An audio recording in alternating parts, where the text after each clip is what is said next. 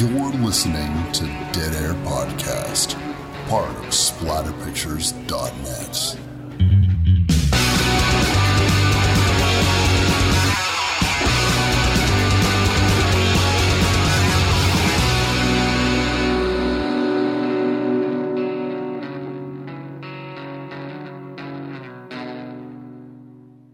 What's up, everybody? Wes, Dead Air Knife here with, always, Typical Lydia. Today's show, we're going to be doing the 1986 horror comedy House. Now, it's a movie from the 80s. It's a comedy. And, dear listeners, wasn't my idea. It was Lydia's. Damn straight it was. So anyway, I'm going to get to the fucking bottom of this. What gives? Why did you want to do this film? I love House. This is one of my favorite horror comedies. If I have a favorite horror comedy that didn't come out in the last 4 years. Mm-hmm. We talked about the covers of videos in the Blood Widow episode. That was the impetus, really, for choosing that movie. And we talked about video covers. And that's really what this comes down to with House, is the cover. It was up there with the cover of Maniac. That was another one of our earlier episodes where we talked about the cover being so very important in our horror heritage and why we're the horror fans we are today. House was one of those ones that I would see in the video store all of the time. And I love that hand. I wanted to watch Ding Dong You're Dead for so long until I worked up the nerve to rent it. My parents got convinced enough to let me rent it. Luckily, it wasn't as scary as any of us thought it would be. But it was still really, really entertaining. And I loved it.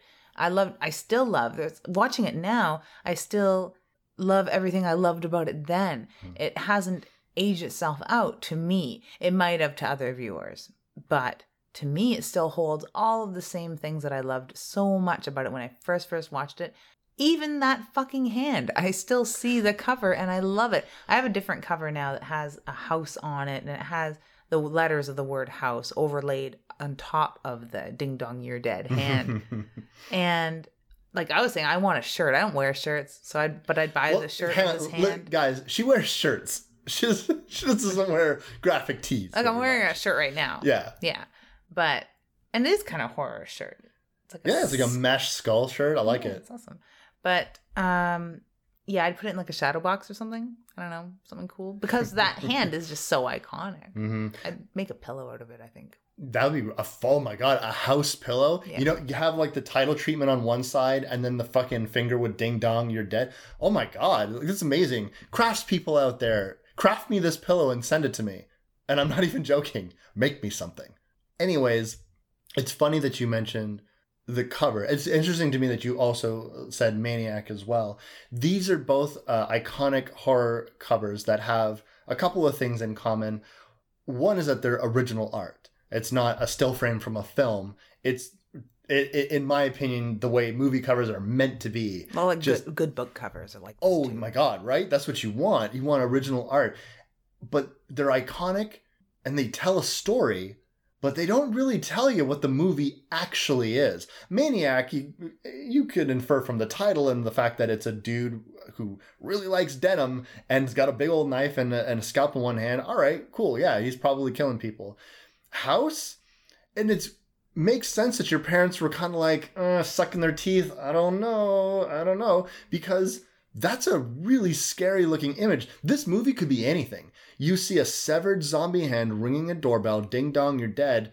Yeah, it's a funny tagline, no doubt about it, but it could really imply anything. And I mean, it could even be so much as like people invading.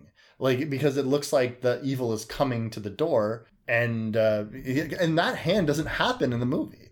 So it's just like this really interesting thing created for the advertisement of the flick that everybody remembers. Yeah, it's amazingly eye-catching. It's the sort of thing where even like weeks after renting it, you see it in the video store and your eye is caught by this awesome cover that you still love. And you're just like, I remember you. I liked you. Pointing out to your friends, you're like, guys, have you seen this? We rented this a couple weeks ago. It's fucking dope. And years fucking later, what, 30 fucking years later? Yeah, 30 over. I'm still looking at this cover going like, yeah.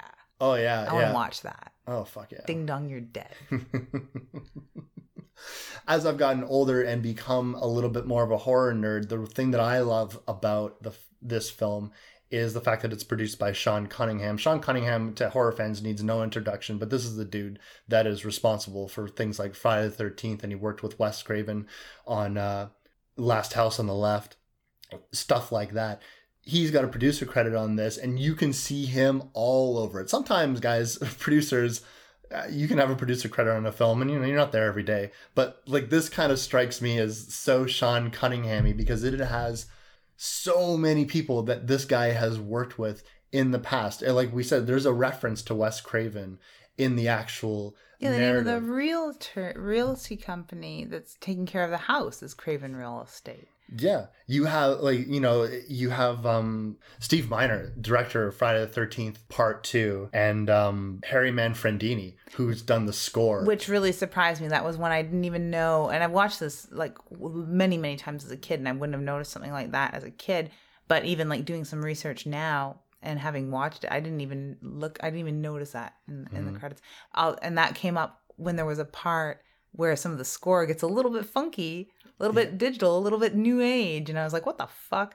And you're like, Manfredini's playing around. And I was like, oh, wow, okay. There are musical cues in this film that, especially when you're doing establishing shots of the house, or especially when you have this critter that's going to be coming out of the closet, there are musical hits that are classic Manfredini. So fucking classic. And you're like, oh my God, it is unmistakable who's doing this. Also, like connected to this film through like a very tangential Sean Cunningham is the fact that Billy Katt is starring in this fucking flick. And, he's in Carrie, 1976. And Sean Cunningham, you can watch any documentary about Friday the 13th. Crystal Lake Memories is the one that I recommend the most. And Sean Cunningham will talk about how the fact that the ending of Carrie with Sissy Spacek's arms coming out of the rubble was exactly why they did an ending where Jason comes out of the water at the end of that movie, is because of the fact that he's just like, no, yeah, it worked for that movie. I want to do it in this movie. Same thing about how he was very blatant about the fact that, oh, Halloween, that was a really good, big success. You want to rip it off? Here, let's do Friday the 13th. And then, of course, ultimately, stunt coordinating. Who's that? It's Kane Hodder. Kane Hodder, which was awesome. And watching the credits, we knew that he was the stunt coordinator, but he is also credited as an actor in the cast. So he's on-screen cast somewhere in this film. Yeah. I was trying to remember to keep my eyes peeled for him when we were watching this movie. I was like, where do I think Kane would be in this? I know his acting style when he's being very physical. Well, he's doing his stunt work. He's very easy to recognize. I know his body shape and his height. So, like, can I kind of pick out where he is? Like Richard Moll's character, I don't think he'd be in that outfit at all. Like, no, not at all, because Bull plays Ben just fine, and we're pretty sure that's Bull for all of those shots. So the only real candidate I can think of is the ex-wife when she comes back from the dead. Yeah, bloated and stubby looking and short. I mean, Kane Hodder's not bloated, but like he's so he's wide. Not super tall, not as tall as Richard Moll. No, exactly not. Bull is such a good nickname for that guy.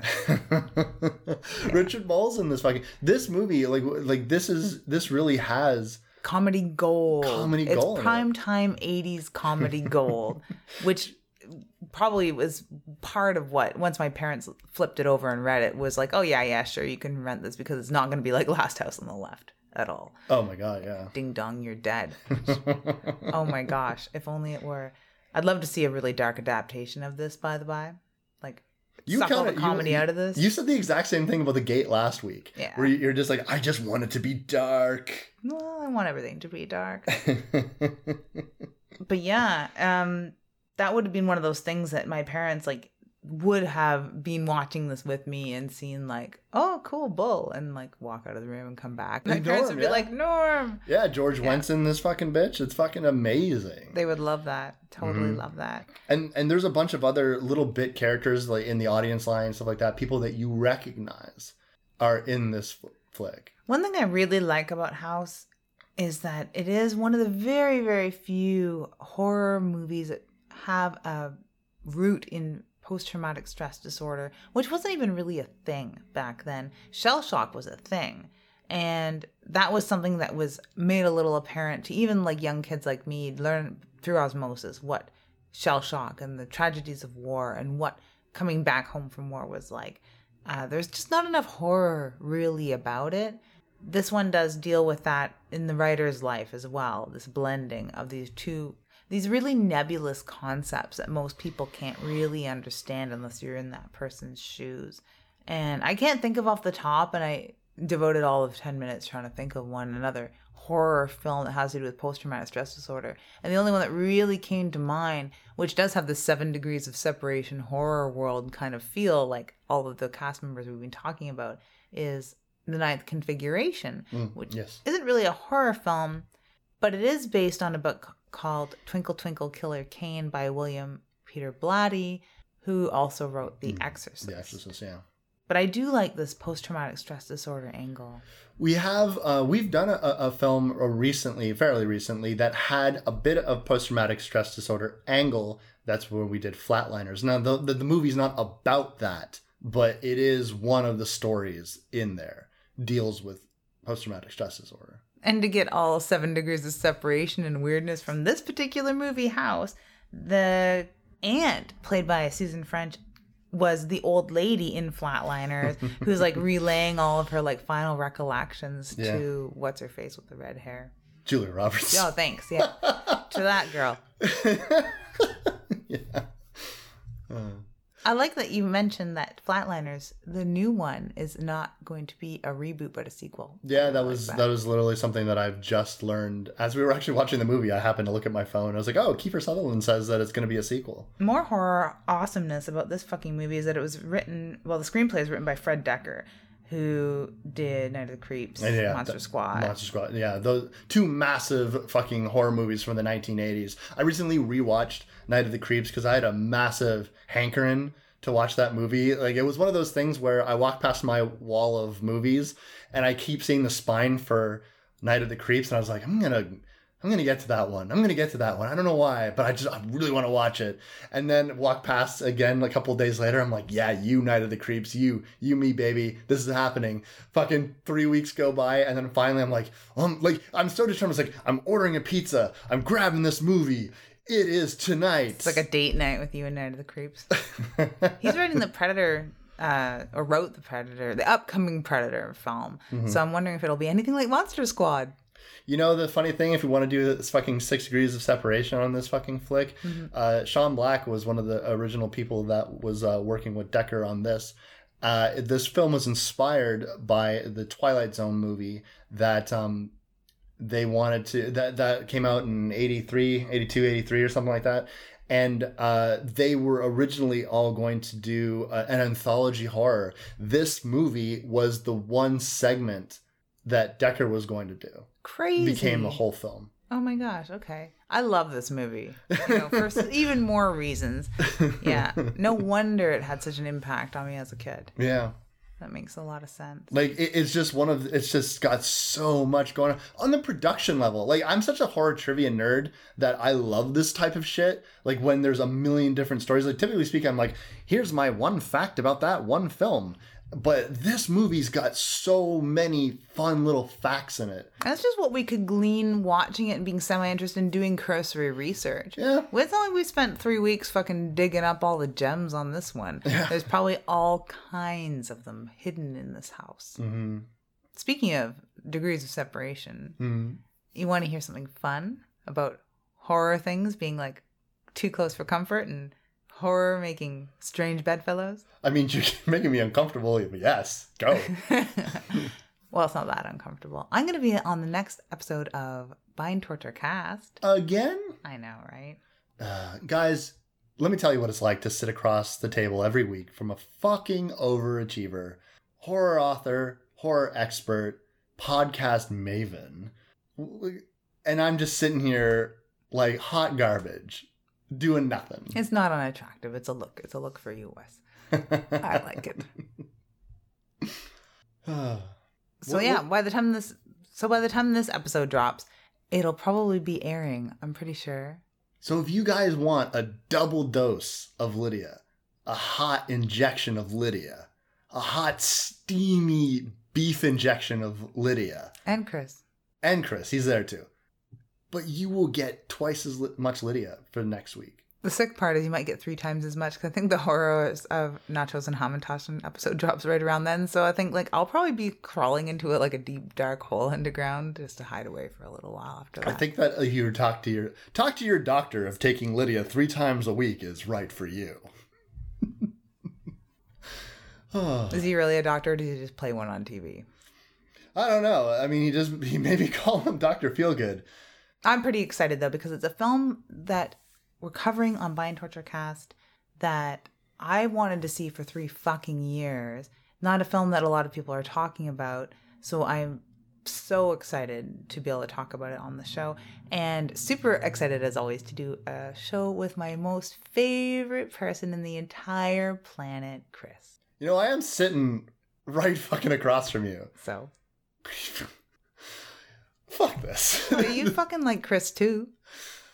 I like Chris, but not more than you, dipshit. Podcast canceled. This is over. This is the last episode. You need to just fucking make all your podcasts with Chris, your favorite person in the world. Sicko. You don't mean that. No, I don't mean that. No, because we have another hour and a half at least to talk about House. And then next week we're doing 1408. And then after that, we're doing Maximum Overdrive, because we're kind of in this Stranger Things kind of thing, which is weird. It just works out comfortably because we had scheduled all of this without that film being even on our radar, or that show being even on our radar. The Stranger Things, yeah. Yeah, so we've got all these really cool summer fun 80s comedy. Yes, the comedy. I think you're more shocked than anything. I'm super fucking pumped to do Maximum Overdrive, by the way. Yeah, me too. That is a massive, massive movie from my childhood. And I'm just so fucking excited. I'm super excited. And I really like the duality between this particular movie and 1408 as well. So I'm really excited to talk about that. Another interesting thing about Chris. Oh, good. I can't stop talking about him. is we had our dual podcast request that just worked out so fantastically. Their Society episode just dropped. So if you want to hear a little more teasing about the upcoming Chris and Lydia show, you can tune into the Bind Torture Cast Society episode, specifically for our friend that had requested Society be done. It's out now, so do it. Yeah. So what's this movie even about? That's what I want to know. Oh, wait. I know exactly what it's about. Yeah, we totally just watched it. This is where we are introduced to a creepy old house. It's not that creepy, but it's going to get really creepy. It's got some interesting decor. It's got some, what do you call, modern art on the walls. There's a young man that shows up to the home to deliver some groceries to somebody who needs groceries delivered. Doesn't seem to see anybody there. Heads upstairs, and oh damn, this house has got in a cute case a dead old lady hanging from the ceiling. Gonna have to get an old ladyectomy. Jesus. It's a beautiful house, though. It really, truly is a beautiful house. You know, the foyer part looked a lot like the house from Dead Alive to me. It did. And we're probably going to be referencing Dead Alive several times, if not a slew of other weird, goony, fucking squishy, gishy, or horror movies that are comedy/spatter, because this was really quite at home with those. Mm-hmm. Even though it's not a gory film like Dead Alive is, but it has that same sort of aesthetic to me. Yeah. No, it really, really does. But it's safe for kids. It's absolutely safe for kids. And we get this sometimes on the show. I know we've definitely spent 10 to 15 minutes at one episode some point where we were directly asked, what do we think is good to introduce kids to horror? We were sort of reeling for the time. Sometimes I don't give us enough time. I think that was a fairly here's a tweet and we just read it. But we were... It might have even been the mailbag episode. Might have been the mailbag episode. Yeah. But at the same time, we couldn't really think of movies that... I mentioned some things to introduce your kids to the idea of horror. I think primarily the most important thing for kids in horror is if they understand it's a movie, it should be okay. Within reason. You don't really, I'm not saying make them watch Serbian film or something like that, but for the most part, there's a lot of horror out there that's perfectly fine for kids, provided they understand it's just a movie. Now I'm how to make kids watch Serbian film. Asterix.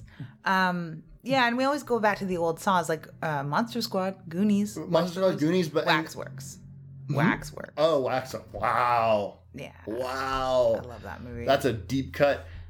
But it's great for kids, you know what I mean? It's absolutely great and for House kids. is one that just gets ignored or forgotten. I'm not sure because I rarely ever hear it mentioned. Yeah, and I have like this weird thing where I'll see a YouTube montage clip of like here's a bunch of scenes from horror movies set to music because I love those, especially around Halloween.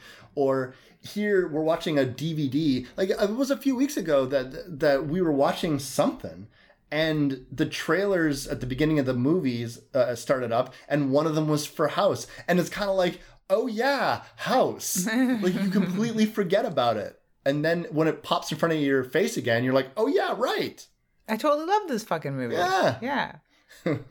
Weird. Very weird how I don't know why. We're going to have to start like some sort of campaign or something like to like bring it back. Well, this movie came out in 1986. It is now 2016. We are at the 30th anniversary of... It's like a house anniversary. We should tweet about it incessantly. That's what we should do.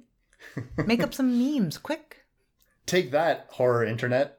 So after we discover the body of the old lady, this old lady is not just any old lady. She's got a family. She's got a connection. She knows people. One of the people that she knows is... One of the people that she knows is Roger. Roger is Vietnam vet. Roger is an author. He's a professional author. He is a professional author. And I'm just going to skip right to the one time when we're watching this halfway through this film. And Wes turns to me, and I'm going to keep this short because this could turn into a 4-hour fucking rant.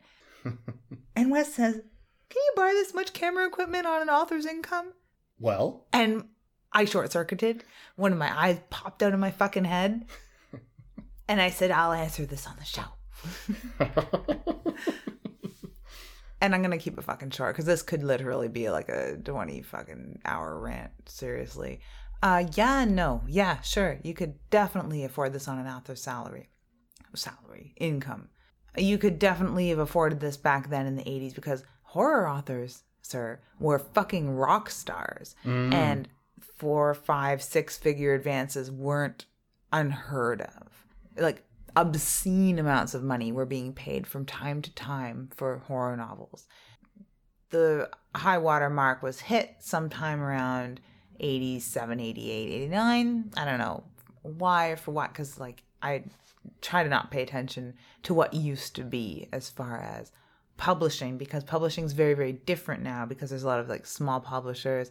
You can self-publish. They're not willing to give out these large advances, especially not to up-and-coming horror writers who could be the fucking next Stephen King, but they're not going to hand them $50,000, $200,000 as an advance when they can give somebody $5,000 and they're going to be so excited about it because they're getting their book published for real and they're going to do all the marketing for the fucking publishing company because they're excited over this $5,000, which they really deserve far more. The artists aren't being compensated properly. They were compensated properly and maybe a little extra because there was a lot of excess floating around in the 80s and horror authors weren't immune to that. You take a look at this house and this camera equipment and yeah, definitely. Mid-80s, horror author, rock star horror author could easily afford this. It was maybe not pocket change, but pretty close. All this camera equipment, oh my god, yeah, he could totally afford it because this is riffing on the whole like Stephen King sort of thing, this Dean Koontz sort of thing, this Peter Straub sort of thing. And thinking about some of the authors that were also Vietnam vets at that time, writing books like Coco, which isn't necessarily a horror book, but it's sort of like a departure from the horror thanks to these sort of memories coming out. So I think they're really riffing on that, but they've got it really right. As far as people lining up at the signing, him having this massive house and money not even being mentioned, having all this camera equipment, things like that. Yeah. Yes and no. Yes, a fucking horror author could have definitely easily afforded all that camera equipment. Nowadays, not so much, but there are still those rare exceptions, our rock stars of horror lit, as it were, that definitely make great money and the advances are well worth it. They're maybe not as compensated as they used to be, though. But at the time, yes, accurate. I think that the scene at the of an author signing, is great because not only does it provide a lot of exposition, we find out a lot about Roger from his fans basically saying things about him, which I guess I could bite on not being really realistic, but no, I've been around enough famous people at conventions and shit like that where you see fans interact with them, and the fans basically, like really diehard fans, will talk to their heroes by parroting back trivia about themselves to you. Where it's almost like, did you know that you're married to a famous person? It's kind of like that. We find out that, Roger is a Vietnam vet. We find out that that's going to be the subject of his next book. Now, we also find out that he is married to an actress, he has been divorced. And we also get a sense from his fan base that they don't seem to be too jazzed on the fact about his next book. They seem to, it would be if you said, oh, Stephen King's coming out with another book, everyone's super excited. Oh, it's about his experiences, I don't know. Fly fishing.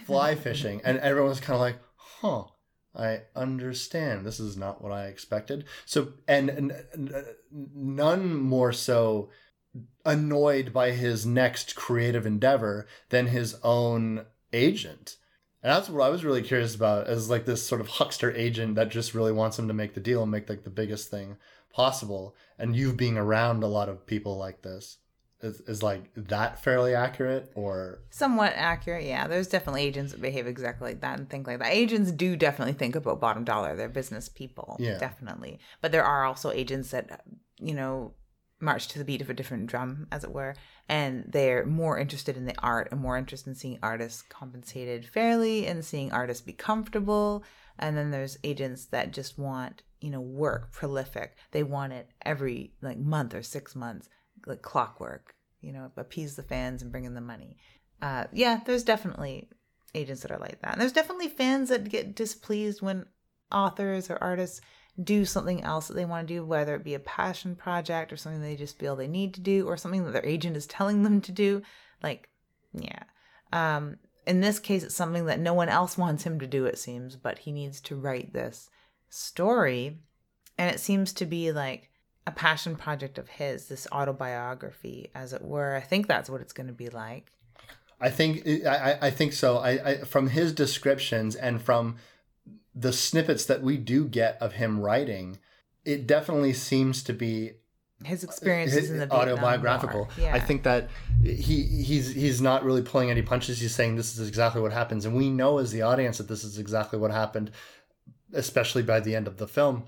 So I think it's going to be something like that. I don't know if he's going to do with like some maybe narrative, like tangential narrative threads that are just to boost up the drama a little bit, because reality doesn't always make for the best storytelling. Like sort of like Million Little Pieces was like a true story with stuff woven into it. Yeah, that was fictional. exactly. Yeah, I kind of prefer those. On one hand, I do agree with the fans because I want to read about Nick Cutter's horror stories. I don't want to read about his real life adventures, so I'm really glad he has like a pseudonym so he can write all of his Nick Cutter horror stuff and then do whatever the fuck he wants to do under his real name and write about whatever he wants. But then on the other hand, I'm like, fuck you. When you really like an author, you want to read about all this stuff. You want to read about where this horror is coming from, right? So I'd want to read this person's Vietnam War experiences, just like I want to read about Nick Cutter's like wrestling experiences or whatever he's going to write about next.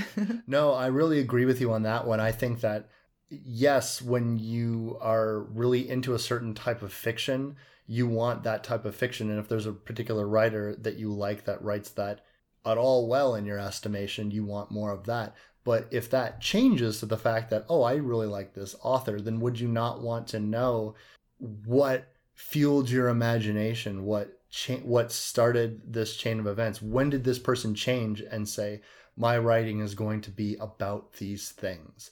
And if you're talking about a Vietnam vet and someone who has had a particularly bad experience in that war, I mean, war is always going to be hell, but I mean, some people will take that horrible experience and they're going to turn it into art. And it's just very interesting to see where that comes from and to get us, like, I would love some of my favorite writers. I would love to read about some deeply personal stuff that happened to them, especially if it was tragic, especially if they're writing horror, because this is going to teach me about their lives and where they're coming from creatively speaking. Because sometimes when I read something that I really like or I watch something that I really like, I'm always like, where did that come from? where did that come from? Because it came from an amazing place. Yeah, even if it's really dark. One of those fucking authors. Like, there's nothing worse to me than a rock star horror author that writes the most grotesque, like, gut punch shit that I've ever read in my life. And you read their bio and it's like, John lives in Port Hope with his 3 cats and lovely wife. Well, you just wait until you read fiction written by the fucking middle-class white guy who grew up in Ottawa. That had nothing going on. Quite. Oh. But yeah, this guy does have a story to tell, and he's going to write it regardless. And it's nice that he has this entire house at his disposal because his aunt has passed away. He's taking over the house whether his realtor thinks he should make money off of it or not. Mm-hmm. So he's going to have this whole space of his own to write whatever he wants. Mm-hmm. And let me ask you this. Since we're dealing with an author, and I'm sitting across from one, this guy very much wants to use this house as an opportunity to isolate himself and to create. And you have written quite a few things in your lifetime, and you're currently writing something now, which I can't wait for. And so do you find it helpful to isolate yourself like this? Do you need to go on retreats? I don't know why I said that with an accent. Retreats? Do you need to... Or are you fine with sort of dipping in and out of normal life? Sort of, yeah, no. Like, I'd like to be able to just seclude myself forever and ever and write all the time, but that's not really, like, doable. But I have been writing for a half an hour every single day and doing about 1,000 words consistently, which is awesome. And that's, like, my favorite place to be because you can just turn it off and on when you are, like, good at writing and know how to get into that headspace and have something that you're currently working on or ideas that you need to get out. It's really easy because you're just going to ignore all the things that distract you or tell them to fuck off anyway. So like that's easy for small snippets of time wherever you may be. But the end of Night Face 1 was written in 2 weeks and all the editing, like the final draft was all done over 2 weeks of basic seclusion at my parents' house where I had no work to answer to, nothing, like 2 weeks of nothing. And I'm actually looking forward to this coming holiday Monday to do the same thing with Night Face 2. But yeah, it's really, really, really helpful. Mm-hmm. I will say that from what I know about Night Face 1, seeing as I read it, I was like, I get that period that I can imagine the parts of the book that you wrote in complete isolation has some of your strongest work that I've ever seen. It's really, really cool. There's one passage that I always like think about all the time, and it's like fucking so beautiful. Anyway. Aww. I know what scene it is because we talked about it. Yeah. And near the end, it's sort of like, and it's almost got a Sleeping Beauty, it's Prince like, Charming coming to rescue Sleeping Beauty sort of thing. And it ends so tragically. And I'm not trying to be like coy with our listeners or anything like that, but I just like, I would not, unless I had it in front of my face, I would not do it justice. Rest assured, it's beautiful, this scene. But I also wrote what I think is my actual strongest writing that has the same sort of feeling when people read it. Over 3 hours at a bridgehead with like this annoying dude actually walked up to me with my notebook, and you've seen my notebook. It's just like covered with spider scrawl of fucking pencil writing and like tight, like line after line of just writing and writing and writing. And this guy comes over, he's like, "Oh, what are you doing writing a book?" And I looked at him with the shittiest look ever. And I was like, "Yeah, I am." And if you couldn't get any more Jack Torrance, you know, it means I'm working. Yeah. And he shrunk away like you would. Oh my God. He scurried away. He back crawled, you know, he crab walked away from me. I swear to God. Oh, good. People like that. Look, what the fuck? What was his best case scenario for coming up to a stranger like that? I don't know what the fuck you want me to read him in my poetry and we'd fucking go on a date after and have some fucking cheesecake. I don't know. I don't fucking know what that would be. The best case scenario, though, wouldn't it? It's like, yes, I am writing. Let me tell you about my writing. Let's go on a date. Here are my breasts. Like is that? You play guitar? You play guitar. Oh. No, instead he got like death stare and probably a gypsy curse. Yeah, throw his steep tea in his face. I wouldn't drink steep tea. No, his steep tea. Oh, okay. Throw his steep tea in his face. That would have been the next move. If he hadn't crab walked out of there. Like, really. Fuck that guy. I know for me, being isolated while I'm writing can kind of help or hurt. I don't have a very lively home anyways, so it's not that difficult for me to be isolated. But I think when I was writing my very first ghost story, which was a comic book series, that may one day see the light of day, but who knows? I hope so. I want to.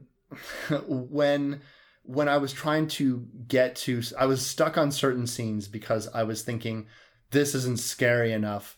My characters aren't reacting to fear. I'm reacting to how I think scared characters should react to. I needed to be in a place that can make me incredibly fearful at times. I went up to my cottage, which is a place that I've been going up to since I was 2 weeks old.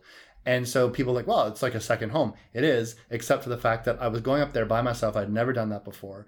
And I don't really like being by myself for an extended period of time. In the woods. In the woods. In the dark. In the dark, in the woods. And that is, like Lydia knows for sure, and I think any of the listeners that follow the show long enough know, I get really wigged out in the woods sometimes. So I'm sitting there, just lanterns lighting my cabin, and I'm trying to write these scenes. And of course, like, it's just, I'm so nerve-wracked, and like I'm looking around, and you try to imagine yourself as a person who's got a 21st century brain, and you're logical and you don't believe in ghosts, but still you're so afraid of seeing something unnatural in the woods.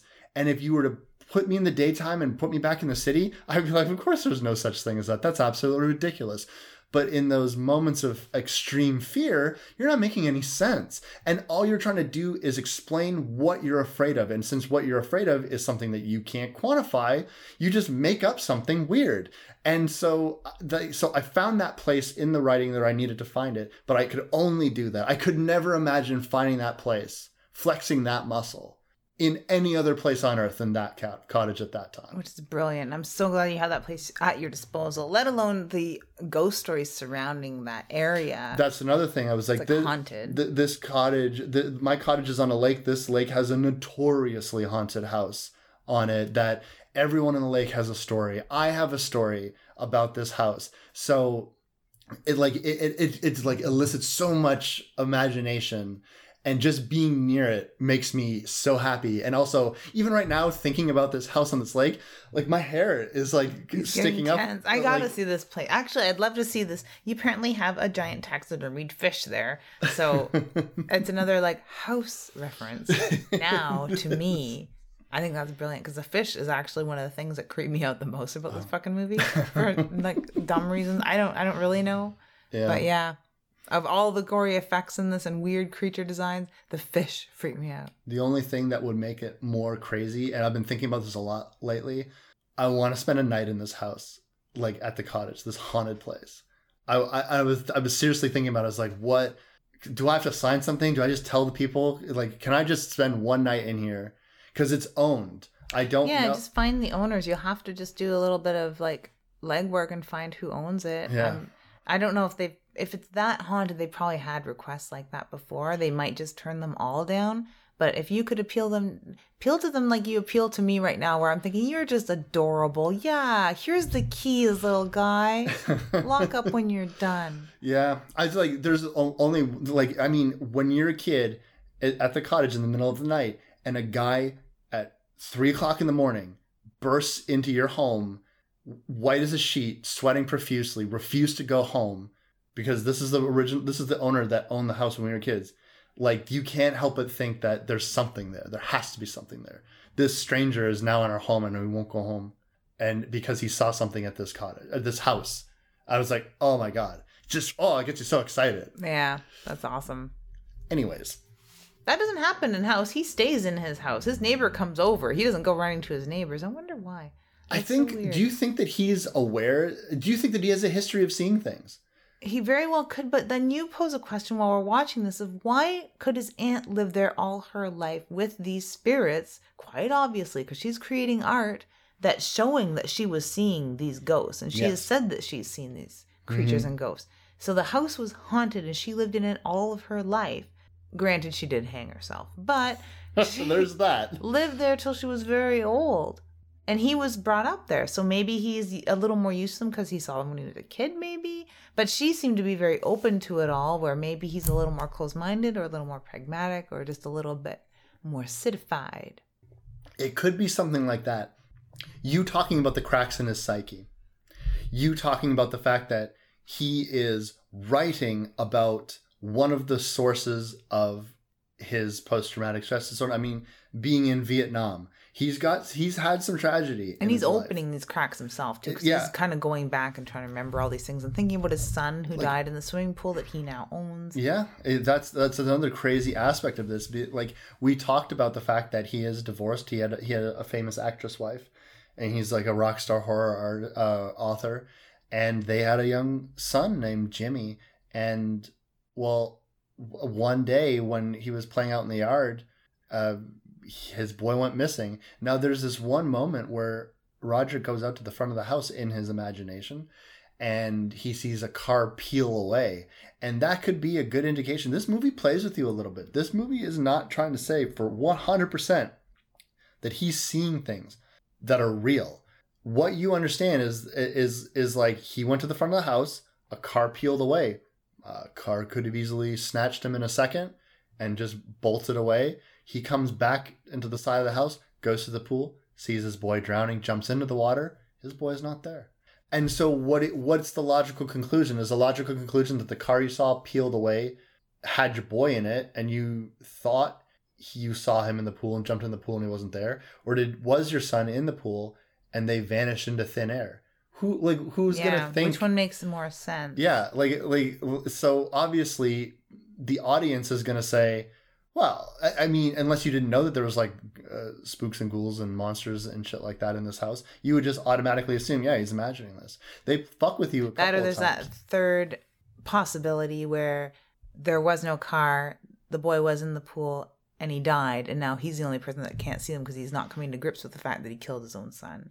There's that too. Who knows why his wife left him, because they don't really get into that. Mm-hmm. But it's something to do with that. And the loss or death of a child can definitely shatter a family. Absolutely. Goes without saying, but especially, look, how you could keep your relationship together at the death of one of your children. I mean, I could understand, but if you have problems in your relationship anyways, and the center just won't hold. Or to what extent does either of them feel responsible or feel that the other was responsible in any way, shape, or form? Yeah, rightfully or wrongfully, you're dealing with incredibly raw, painful emotions when something like this happens. So you would excuse anybody for whatever action they would take. Pretty much. You see a bit of that in Pet Sematary with the death of Gage. Absolutely. Yeah. But yeah, so he's got all of these things sort of like creeping in on him in his mind. So maybe these creatures that live in the house, these spirits, have those like cracks to hang on to and pull even further apart. And it's a lot easier for them to drive him fucking crazy and threaten his fucking life. Where his aunt seemed to live with them and paint them and for decades. Not have any problem. And not like, she wasn't killed by the ghost. She killed herself. Mm-hmm. But then they also try and talk you into killing yourself, don't they? They do. Yeah. Weird ghosts, these ghosts. Funny looking ghosts, kind of Jim Henson's looking ghosts. Jim Henson or like Labyrinth. Did Jim Henson do the work on Labyrinth? I can't remember, but... Yeah, it's totally a Labyrinth thing. And that's weird because like while we're watching this, there's a scene that reminds us a lot of Labyrinth. Oh, yeah. Anyway, so he ends up with this nosy neighbor. Yeah. Thank God, because in a way, that's one thing a writer doesn't need. You don't need a fucking nosy, intrusive neighbor. But someone with psychological problems or that has been grieving, whether it's the death of his aunt, death of his son, or going through a breakup, a nosy neighbor is kind of cool because that's somebody who will be the canary in the coal mine who will contact other people or keep an ear out for gunshots, which he does both of those things. Mm-hmm. It's played by George Wendt, who's was massive at this point as Norman Cheers. That would have, him being in this film alone would have been a draw. Because people are like, oh, I'm definitely going to see that. He definitely, his comedic timing is always on point. Not missing a beat, calling this guy's aunt, every horrible thing under the sun. And then, that's my aunt. He's like, oh, heart of gold. Just, beautiful woman, too. Beautiful woman for her age, But yeah, he's like the John Goodman of the time. For sure. Huge draw. And it wouldn't have mattered what role he was playing in this. People would have been interested to see it. Same with Bull.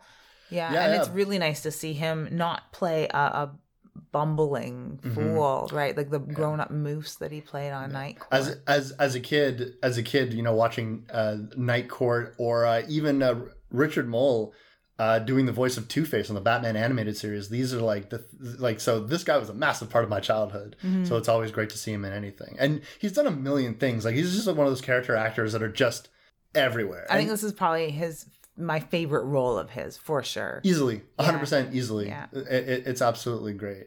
Now, when Roger starts the writing process, that's when things start to get a little strange. Now, at first, it could be easily mistaken as just odd noises in the house or just like an eerie sensibility. He's in a place where his son went missing. He's in a place where his aunt who raised him died. And he's digging into some very unpleasant memories. Going to be writing about Vietnam. So you can get his weird sense of unease that might be going on throughout the house. There's some weird subtle things, a car, like a toy car sort of rolling around and shit. So there's those elements to the film too.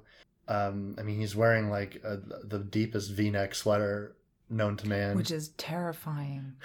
This movie does get into at first some very stock and trade haunted house beats when he's first discovering that it's haunted, and it's being made apparent that there's something ghostly going on here.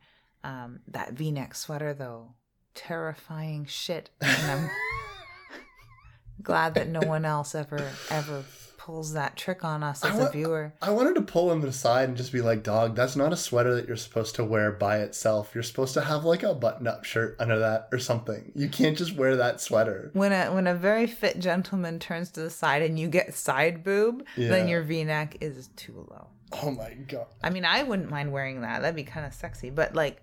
stop traffic with you.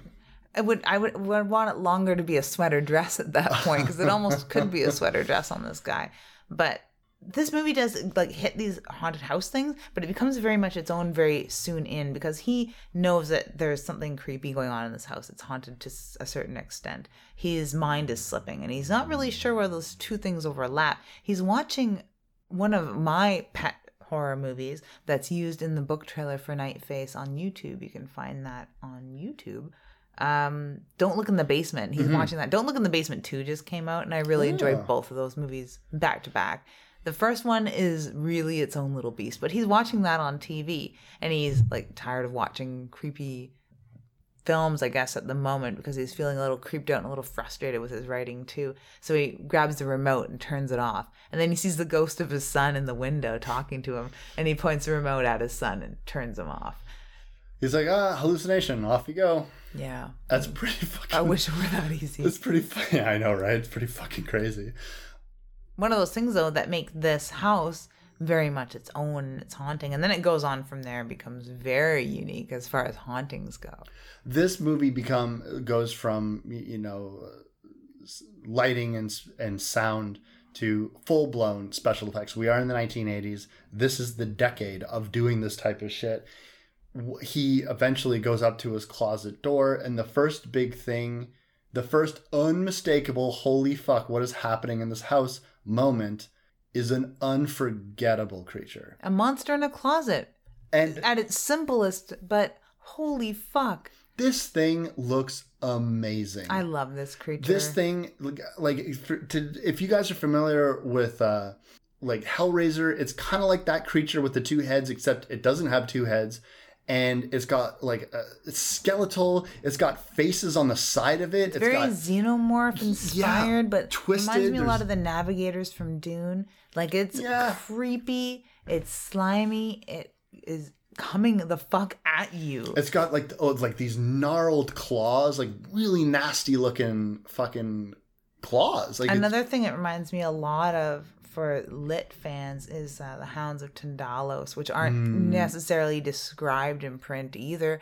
But if I had to envision one, fuck my life, this is what those creepy beasts would look like. Oh yeah, absolutely. Yeah, horrible, scary, and terrifying. He reacts, but not like, I don't know, I'd probably just shit my fucking pants. It's weird because his reactions definitely don't seem, I almost feel like his reactions aren't appropriate to how fucking horrific this thing looks. No.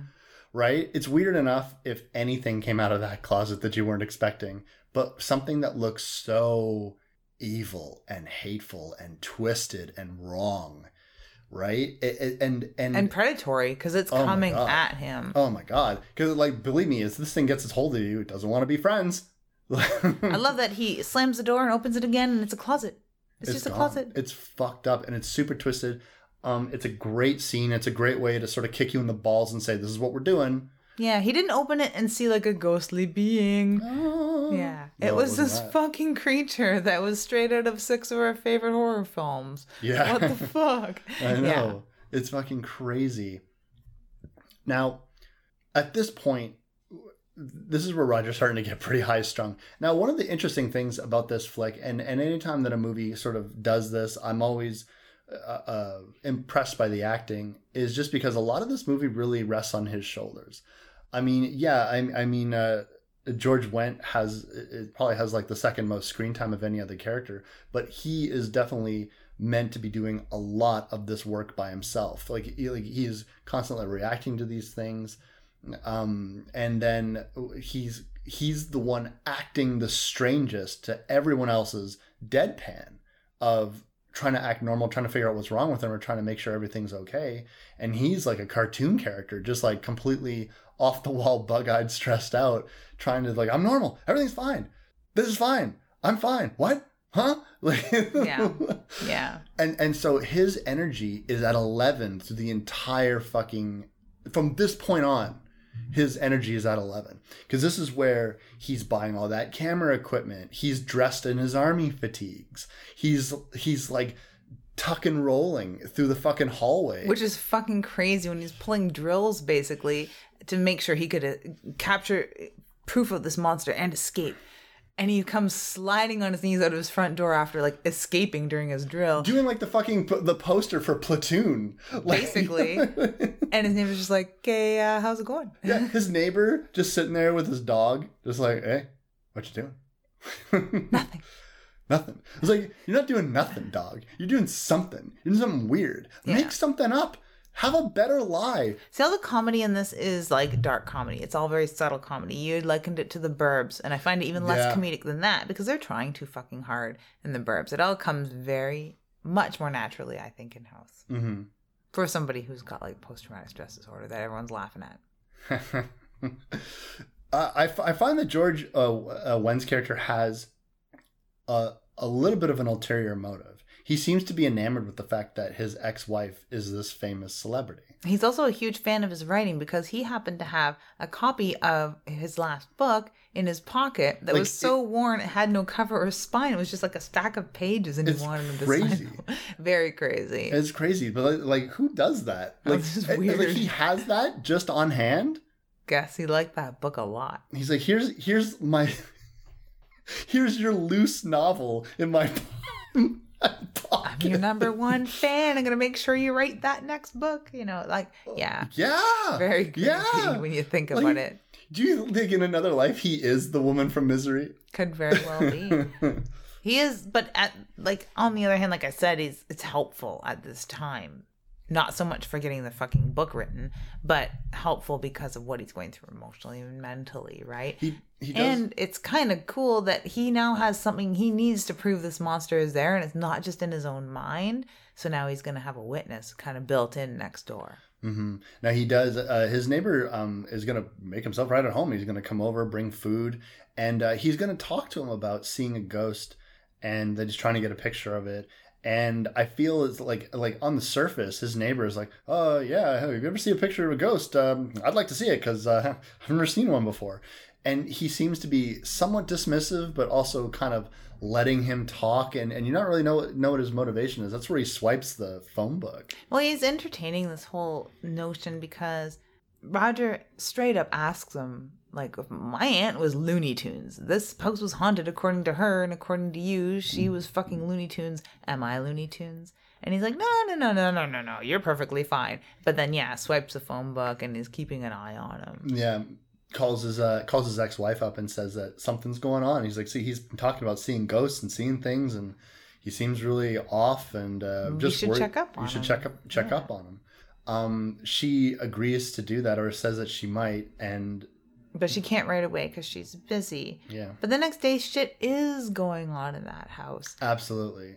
Everything ramps up, and I like that it ramps up at the pace that it does. I would hate if the movie went any slower. They get into the action pretty quickly, because that's what we're here for a movie like this. One of my favorites still is that stupid Marlin. You know, his uncle had the record on that Marlin for like 2 years. Fascinating. It comes to life, Wes. I don't know what it is about that fucking Marlin. The way its eye rolls around, the horrible mewling sounds it makes as it's dying. Oh my god. He shoots that fucking stuffed fish. Well, what would you do? It's not one of those, like, don't worry, be happy Bass, Bobby Bass or whatever on a fake placard or whatever that flops around because you turned the on switch on. I seemed really compelled to stab it in the eye, because as long as it's not looking at me, I'm fine. It's got a big eye. Yeah. Big, creepy, rolly, gross eye. It does. Man, you had talked about this scene freaking you out as a little kid, and I believe it, because I was like, really? Just shooting that fish? Why? The noise that thing makes when it fucking gets shot is disgusting. It kind of is. It sounds like a baby getting stepped on. So, yeah. I was also surrounded by a lot of, like, taxidermy fish at my cousin's house, too. So, ugh. And my dentist had that exact same fish on his wall. Ugh. But, yeah. So he shoots this fish, which of course sends his neighbor running, not to help him, but running to the phone to call the police. Yeah, and it was weird because when you first watch this movie, you might think, oh, he's probably going to call his ex-wife because he said that he would if anything happened. But nope, that is not the situation at all. He's going to call the police. A gunshot just went off. He thought that he'd committed suicide. Yeah. That's what he thought. But that shot wasn't what tipped him off, because right when he's still holding the gun, his ex-wife shows up. And her reaction is just, hey, I'm just here to check on you. Eyes lower to the gun. What you got the gun for? And we think everything's fine. This would make sense narratively speaking. She was told about the situation. She did show up, concerned about him. This is why she showed up. And then she dips below the table to pick up some shells, and then comes back up, and she is this disgusting, bloated, but still wearing that dress, which is really funny. It's sort of like Madame Trash Heap from Fraggle Rock or something. I don't know. Or like just any of the absolute weirdest Jim Henson creature you could ever envision. Nasty looking teeth. Just like real fucking gross looking thing. Sort of, I guess, the mom from Dead Alive. Yeah. At her most zombie. Maybe not her most giant, but like, holy fuck. This thing looks fucking disgusting. And again, we're going back to the fact that the creatures in this movie are really fucking dark looking. Really fucking dark. Now, there is the added comedy about the fact that, like, she is in a very pretty dress, and she has got, like, blonde hair, and looks all fucking bloated and disgusting around that. There's a little bit of slapstick involved in their for chase. Sure. Because there is a chase throughout the entire house. Meanwhile, he's also been, like, running away from, like, floating garden tools, which, by the way, there is a painting on the wall about floating gardening tools attacking a naked woman's body. The artwork among this house, every time we've mentioned this house and the artwork, I've been sort of like holding off until we got into some of the things that are attacking him. Almost all of the things that go wrong to him from this house are in the paintings on the wall.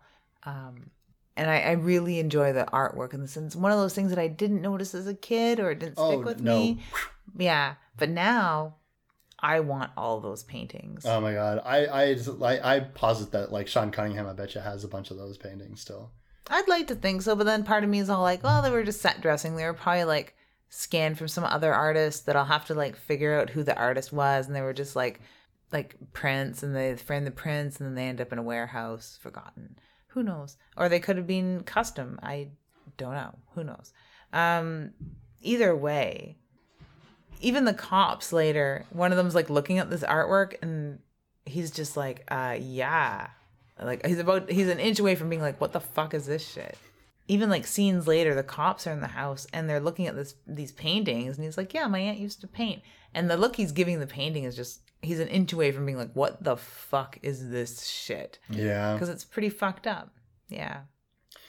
When this demon thing monster gets shot, keels over, you think that's the end of it, but it's not. Oh no. These things can take a licking and keep on ticking. It's not until he basically does the runaround and this thing gets impaled and then decapitated by all the garden tools. Yeah, the house pits itself against itself in a way, I guess. Yeah, it's weird. I feel like it's basically just like, well, when we learn really what the house is, what it really is, you could understand that, okay, these things aren't in league with each other. This house is essentially a gateway to a place full of these things. Yeah, they seem to just seep through and get into these cracks and do things that speak to the person they're trying to affect for whatever reason. I guess the same reason that the laser glass attacks people in Oculus. Because it can, because it's bored, because it's there, because you're there. Who knows? Mm-hmm. The decapitation of that beast, because I don't know, like I want to call it a ghost because it's sort of like a ghost because it's haunting, but it is like a creature. The decapitation of that creature is pretty hilarious. The decapitation is very slapstick because it definitely has like that cartoonish like zoinks, my head just got cut off, if that were to happen in Scooby-Doo. There is, like you had mentioned when we were watching this, that the tone shifts like fucking manic depressive in this. Yeah, it's crazy. And you know what? A lot of that has to do with Harry Manfredini's score. Yeah. Because at some point he's doing synth work and it's just like Friday the 13th. It's like, wee, wee. And then next thing you know, we're in like a Vietnam flashback scene, or he's running through the house and it's very triumphant and big and bombastic. Huge orchestra. Oh yeah. Rolling, but then yeah. And so the score was like, well, this sounds like an action movie now, or it sounds more openly comedic now.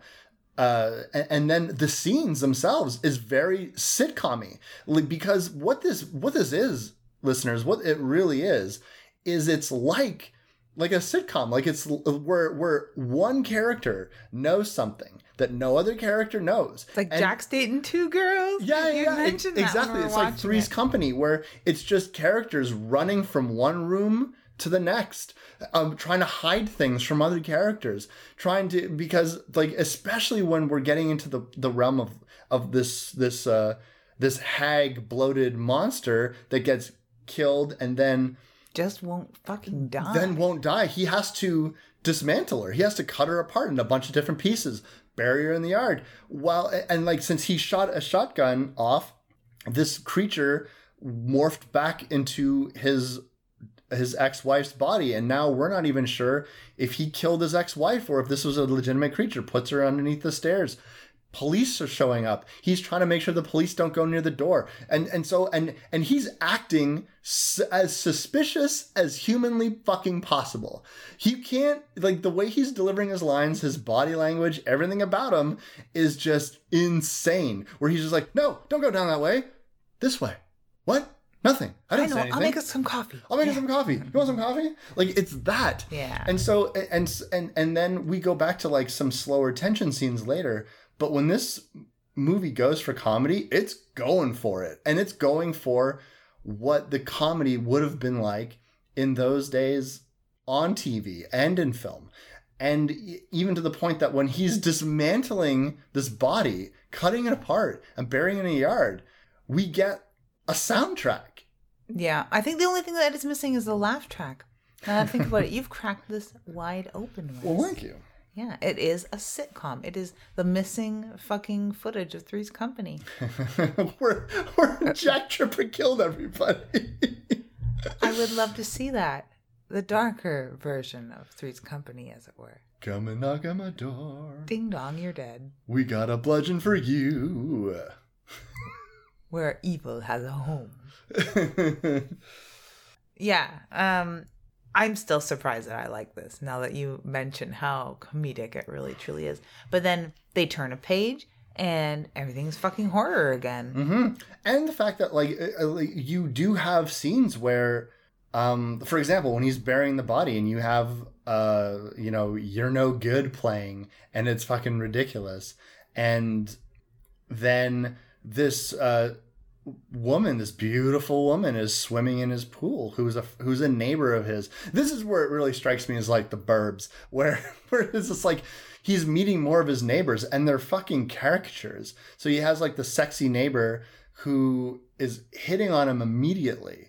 And meanwhile, he's trying to talk to her, and this is where the sitcom-y thing happens, where it's like he's like Jack Tripper trying to pick up a lady while there's a body in a bag that's like inching towards her with the hand. I love don't notice the body scenes in movies. Yeah. It's my favorite. Yeah. And it's like a funny version of the bomb under the table. Will it go off? Will they see? And he is just trying to get rid of her because he's and where it's like, and the body's still moving. Like, yeah, he's stepping on the leg and kicking it, trying to make sure she doesn't look down. These women are very aloof in this film, I find. But what they're doing is also what they're doing, that technique, that comedy technique of filling in the blanks for the main character to make their lies seem more believable. So what they'll do is like, oh, what do you got under the bag? A sapling? Yes, a sapling. It's an apricot tree. Yeah, that's what I'm doing. Where it's like in real life, people would probably be like, what do you got there? And wait for your answer and not try to fill the blanks in for you. Because most people will be like, there could be anything under here, up to and including a body, which, by the way, that looks like. That looks like you have a fucking bloated corpse under there. That's exactly what I would be saying to him, too. And that would be my thing. It's like, what you burying a body? Yeah. What you burying in your backyard there, sport? A dead guy? Well, it kind of worked out for Ed Gein because people would be like, oh, I wonder where so-and-so is. And he'd be like hanging up in my back shed, bleeding out. And they'd be like, oh, Ed, you're so weird. Yeah. Babysit my children. So it worked for him. So I don't know. Yeah. The way that he's acting, though, you're right. It's only at home in a sitcom. Yeah, because it's no police officer would so police officers get called to this guy's house because he fires his gun off at this bloated hag thing that he thinks is his wife, and we're not sure if it is or not. But like the movie, again, the movie fucks with you and is not clear. Is he imagining this? Did he just kill someone, or did the house trick him into doing it? Like, here, we're going to make you kill your loved ones. How dark are we going? Which would also explain, so he's got a sapling or something or nothing under that tarp. So, of course, the girl doesn't see the hand inching out or him stomping on it. Yeah. I do like how he beats on it with a shovel the minute her back's turned as hard as he fucking can. Yeah. I think that's and she almost acts like she can't hear that. Yeah. I was like, if someone is wailing on a big, hefty bag full of meat, you are gonna hear that. Yeah. But she, when her back is turned, it's like her ears turn off, and she's like, "Oh, by the way." Ridiculous. It is ridiculous. But like when he tells the police officers that come to his house for a suicide attempt that he was cleaning his gun and it went off, and he's sorry, he didn't mean to. The police officers recognize him as a famous author, and then he thinks they want an autograph, but one of them just wants to use the bathroom. He invites them in for coffee. They're fine. As they're leaving, he's like, my gun. Because he loses track of his gun. Because that thing isn't dead. And then he's like, my gun. And he's like, what? He's like, nothing. No cop. Any cop would be like, you know what? We're just going to, like, take you with us for a little bit. Or, like, where is your gun? Here's a Form 1. Like, where's your... It's like, by the way, this is just... Wouldn't be doing our jobs if we didn't ask... Can we see a permit for that gun? Where is the gun again? I don't know how guns work in the United States. I think everyone just has their guns, and I think that it's normal for an American in the 80s to be like, my gun, and then be like, what? And be like, nothing, I just love my gun. Yeah. I don't know. Maybe that's normal. I don't know. He doesn't even make an attempt to sound believable. No. He makes an attempt to. He says crazy things. He does crazy things. He shouts at people not to go into certain rooms, and he doesn't play it cool at all. And I'm wondering, is that a direction? Because this is not exclusive to him. This is how all these actors always act in these scenes where you're trying to hide something. Like a Leslie Nielsen sort of thing. Yeah, exactly. But like, I was like, is there a specific direction where deadpan doesn't work? Where are people going to think like, wow, he's like coming off as a sociopath because he just killed something and he's just coming off too calm. It's like, there's nothing over there. Don't worry about it. Where's the bathroom? Bathroom? Yeah, it's over there. Don't worry about it. Like he has to act like insane. Everything like insane. And everyone else's job is to act like someone acting this way isn't fucking crazy. It's just a weird beat to me. But again, this isn't House's fault. This is literally what they're doing is they're following the formula. All sitcom. That they just do. Zillions of movies at the time. Yeah, this is just how they did it. Not unlike, except like with the John Hughes movie, and you would liken this to John Hughes because using that song they use while he's burying the body is one of the steps away from the score that they take that I wish they wouldn't, because I don't like I don't like it either. And there's not enough of it in a way. It's not like they only use 2 or 3 songs in this, so it's like, yeah. But they're all pop songs, or maybe a little older, about 10 years older than they should have been. But maybe that's another John Hughes thing too. It's possible. I mean, like for our listeners, like John Hughes, obviously, you know, Breakfast Club, 16, Pretty in Pink, 16 Candles, all that stuff. Home Alone. Ferris Bueller's Day Off. Ferris Bueller. Those 80s movies that everyone really knows and loves. What John Hughes did for cinema, what he honestly did for cinema, beyond the fact about the characters that created that became icons in their own right, is the fact that it was his idea, really, that made it popular to put contemporary music into films and not just have a score. And so I was looking at this, I was like, you know, this movie came out in 1986. Breakfast Club came out in 1985. So I'm wondering and score can be added at any time. Yeah. So I was wondering if the really bizarre additions of 2 songs was a response to that we're doing kind of like a John Hughes thing. I think so too. And when I think about it, this Ferris Bueller doesn't act entirely differently. No, right? Yeah. Weird. Yeah. It makes me like House less now. That has anything remotely to do with Ferris Bueller's Day Off. How can I watch this horror movie when I don't have a car? I hate these fat fucking movies so much. Anyway, back to House. Far away from John Hughes. Mm-hmm. This fucking creature does not lay to rest. Wes said that he has to cut it up into millions of pieces to get it to die. Mm-hmm. We've seen that in lots of like, this weird beast I've created won't die, or I've conjured this demon and it won't die, so I gotta cut it Evil up Dead, Return of the Living Dead, even fucking movies we've done recently. Fuck, what was the movie we did with this little thing? Reanimator. Like these types of things. Yeah. I like that sort of idea in films.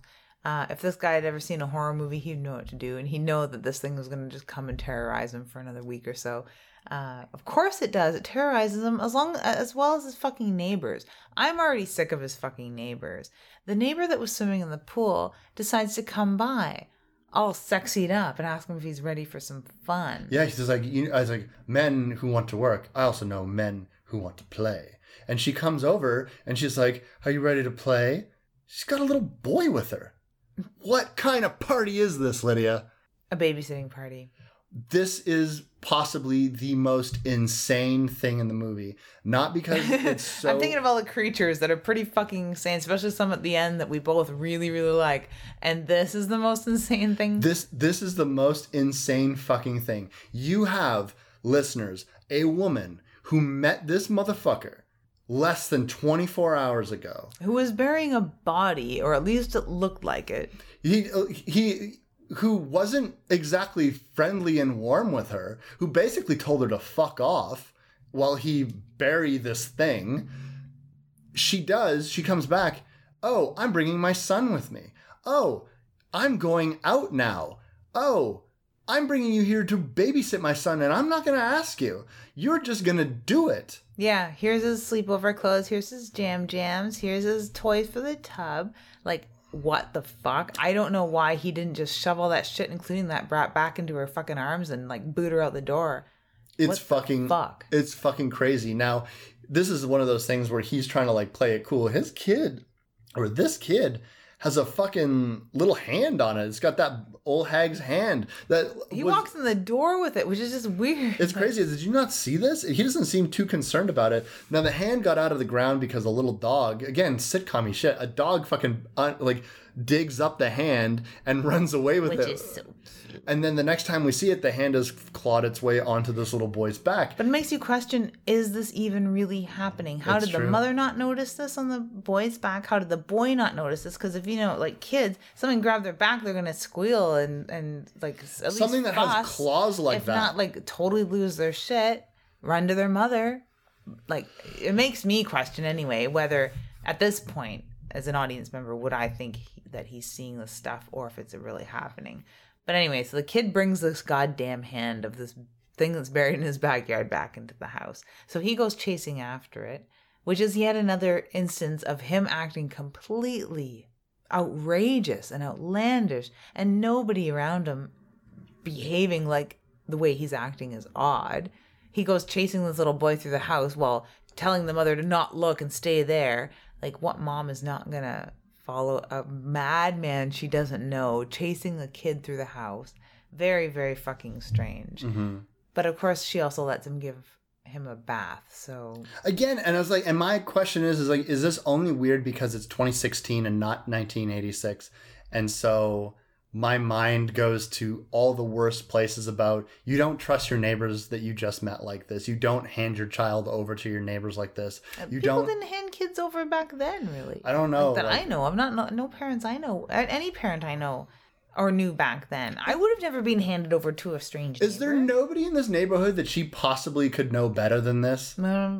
She seems like she gets around the neighborhood, so maybe she's like got like, you know, burnt bridges or something with some. Maybe. Because she like swims in random swimming pools and stuff and does these weird things, like all of a sudden show up and force you to babysit her kid. And, so maybe she's not and leaves so she can go out on a date. I'm like, what is this? What do you think this is? Like, no, I'm not looking after your damn child. Yeah. If this was a friend of hers that he had known for a few years, I could see that. But this is literally a woman he just met. So this is the weirdest thing in this film. Not the Bobbsey twins that live in the chimney that eventually steal this child. No, the Bobbsey twins that do that, by the way, that's what really reminded us of Labyrinth. Yeah. Because like this kid is getting pulled around. Because that's the other thing. It's like now...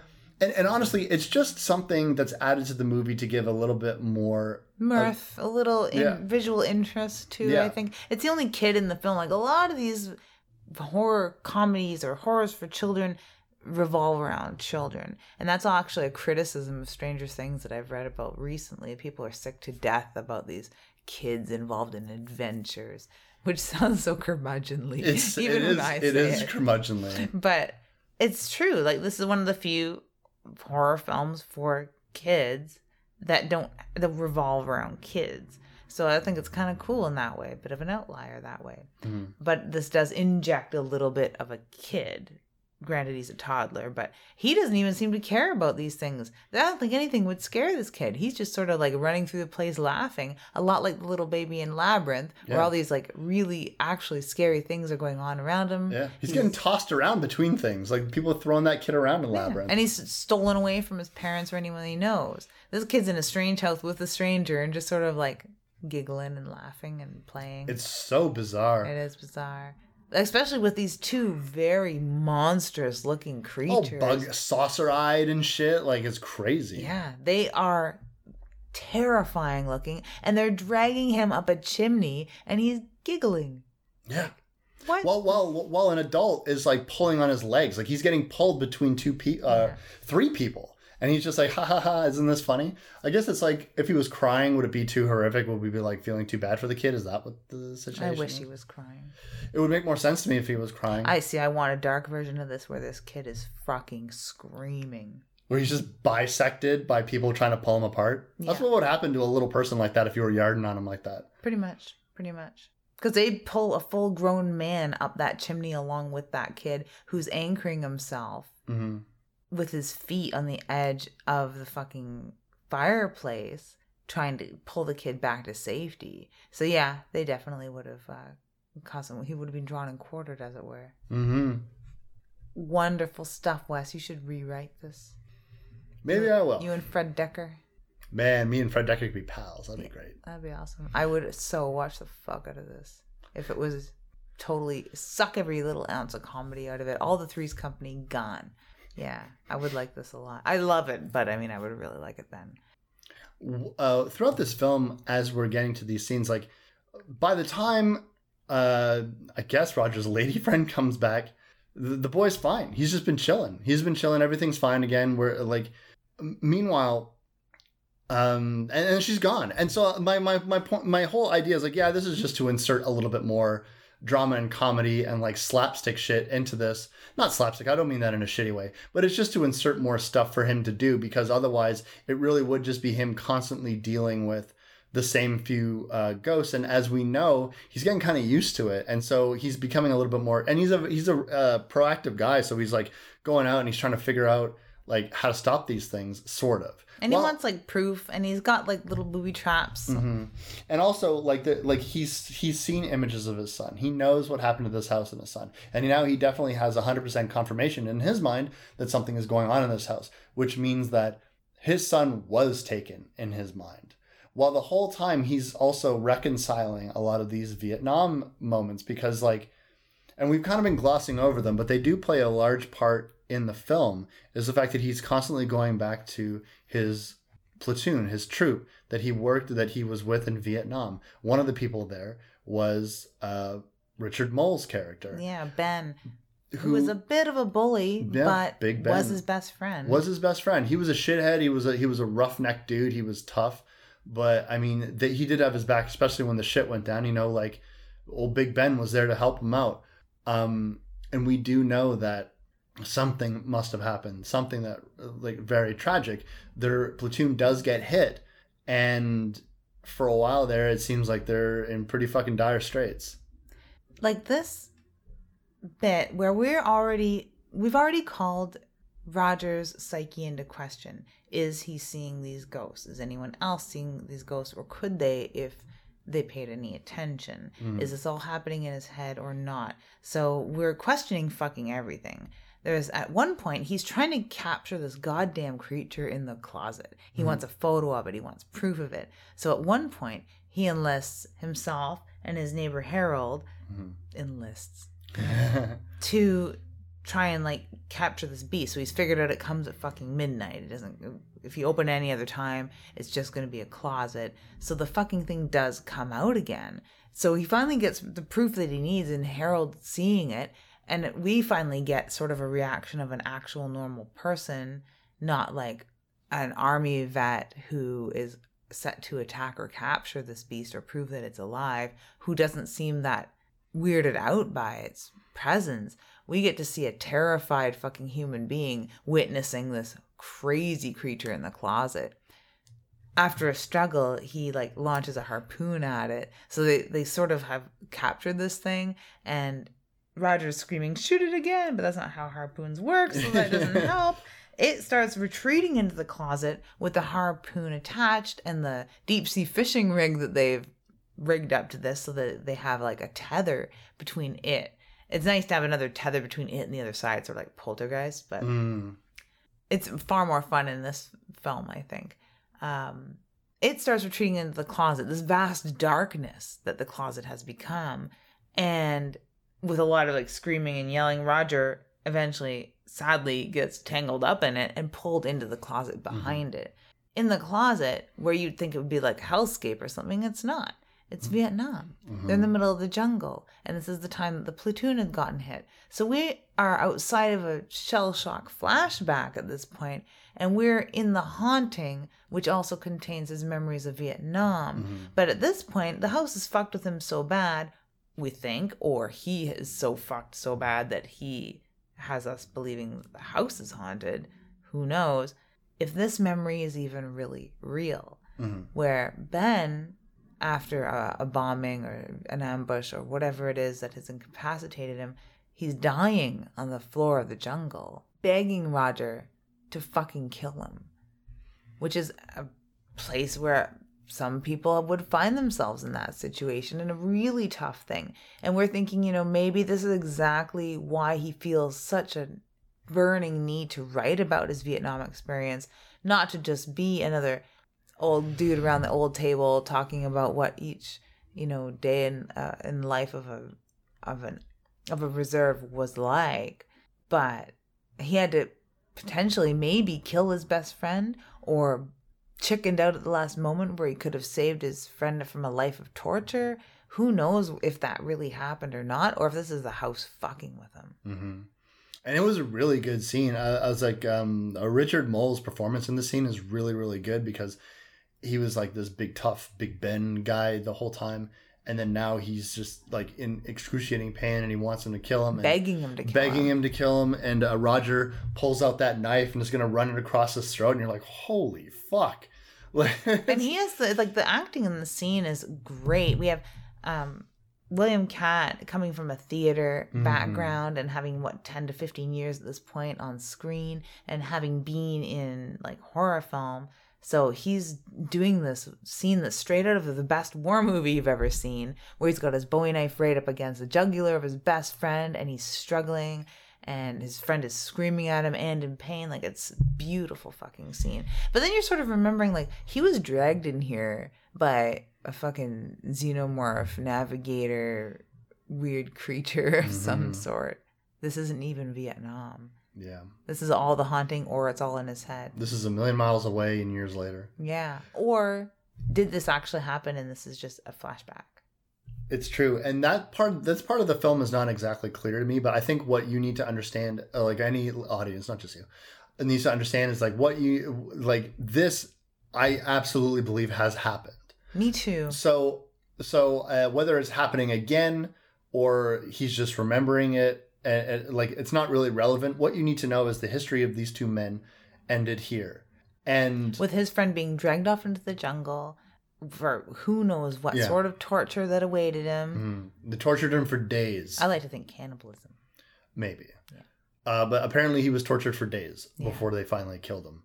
And he resigned his best friend to that fate because he couldn't find it within himself to kill his friend, sparing him that fate.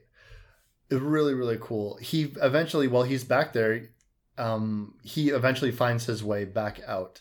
And his neighbor is just like, fucking like just plowed a bottle of Jack Daniels. Yeah. And he like unceremoniously plows out of the perfectly normal closet, which has got to be fucked up. Like, George Wendt's character didn't really believe him.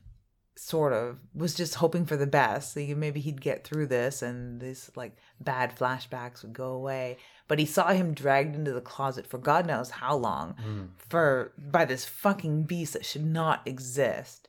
So he basically sat there and drank and waited, just totally unbelieving, not knowing what else to do. And then all of a sudden the guy comes tumbling out of the jungle / the closet. Like, I love that scene, actually. I love that setup for now you're finally convinced that shit is fucked up in this house.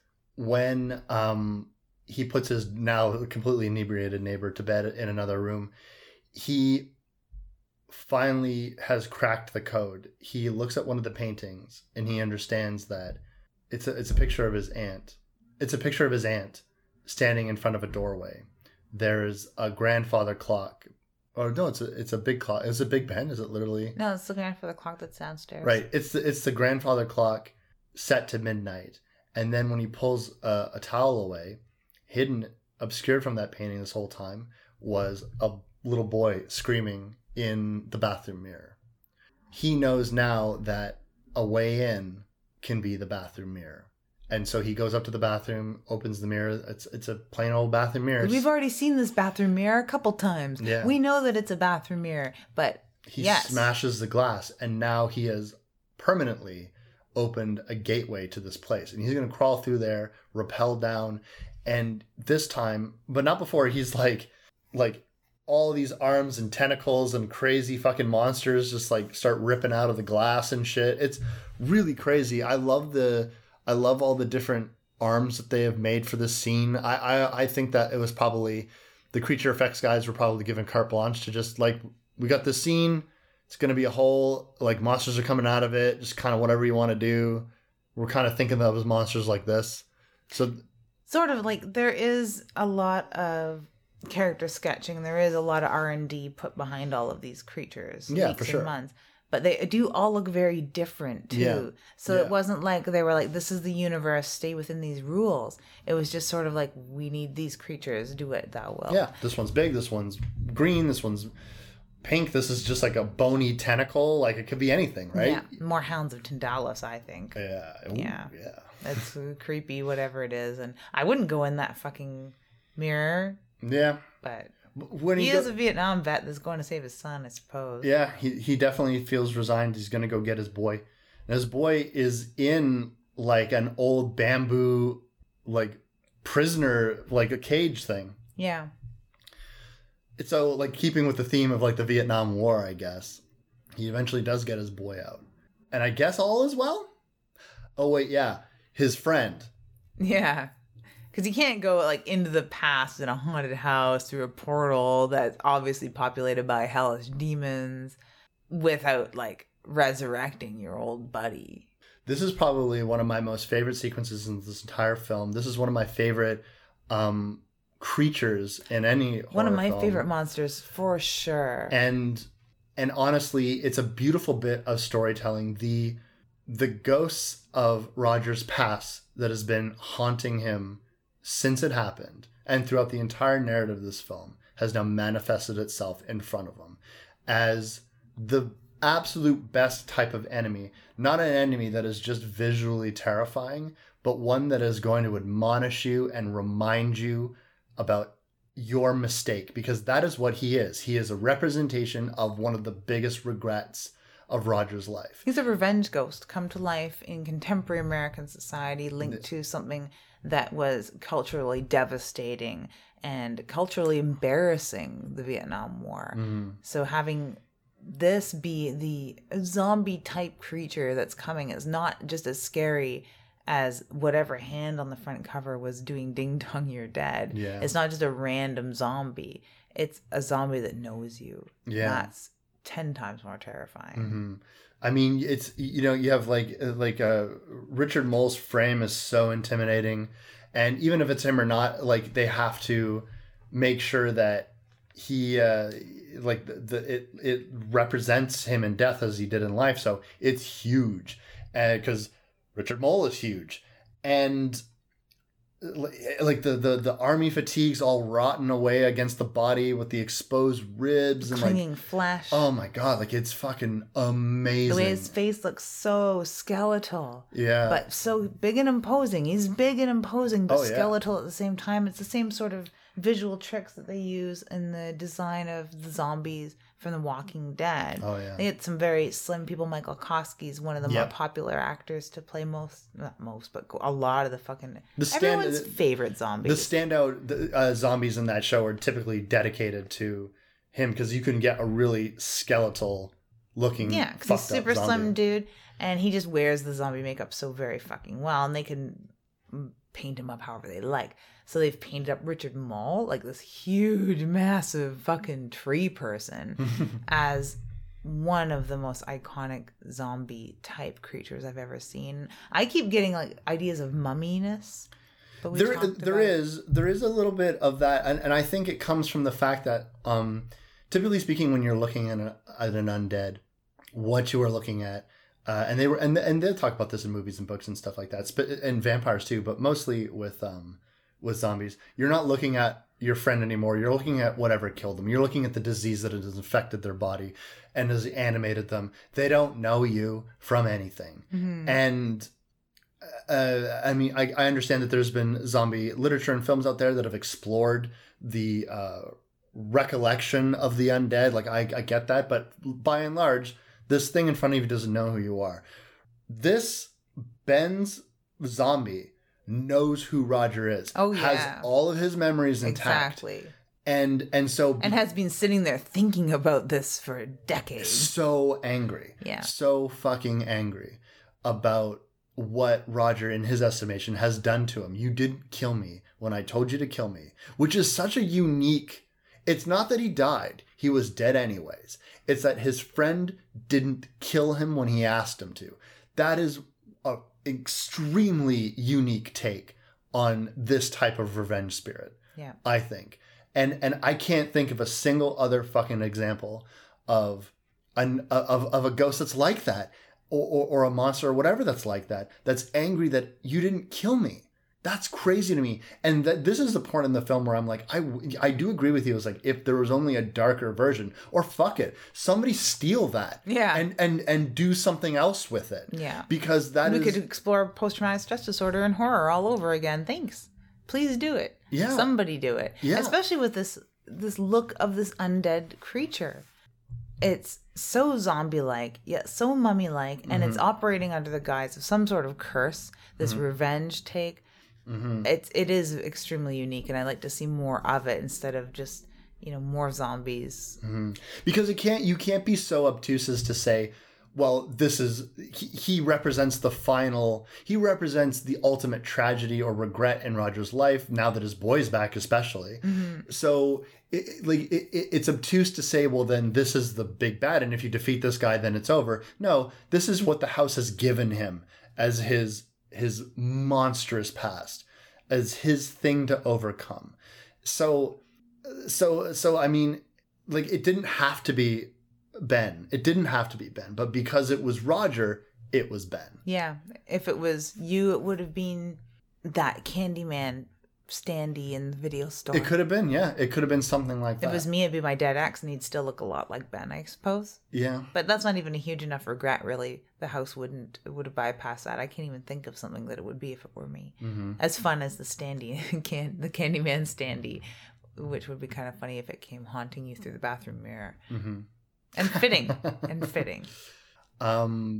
It really is cool. And this begins a chase sequence throughout this film where Ben, the zombified Ben, Big Ben, is just tearing through the house and is going to take Roger's boy, because in his estimation, that will make us even. I'm going to kill your son. I'm going to get you for this. Or kill yourself. Yeah. Yeah. And that is what this house ultimately seems to want to do. We can know at this point now that eventually, after all of these years, the house finally got to the end. Yeah. And if it just had worn on her so long, or if it had been subtle and all of a sudden found the one thing that would have got to her, because some of the things that it was doing to her, according to her paintings, and the things it was showing her, should have clawed at those cracks in her psyche to the point that she broke down. Who knows what it was? That, or maybe she just hit a certain point in age where she's like, oh, I'm getting really old. Oh, that lump looks pretty lumpy. I think I'll just hang myself instead of go for a biopsy, which I can totally relate to. It's hard to say. It's really hard to say. But I think that maybe the stakes weren't as high. Maybe the stakes weren't as high with her, and she had nothing that she really regretted. They'd be like, show us your success. I'll show you an image of your successful hot rock star horror novelist nephew. Boo. Oh, those flowers are wilting outside. I'm a wilted flower. Yeah, I was like, could this house hurt anybody that had either a super mundane life or a really good life? I'm the shoelace that's ended, become frayed. I am the bread that was moldy before you realized and made a sandwich and took a bite out of it, and oh, the back has mold on it. Yeah.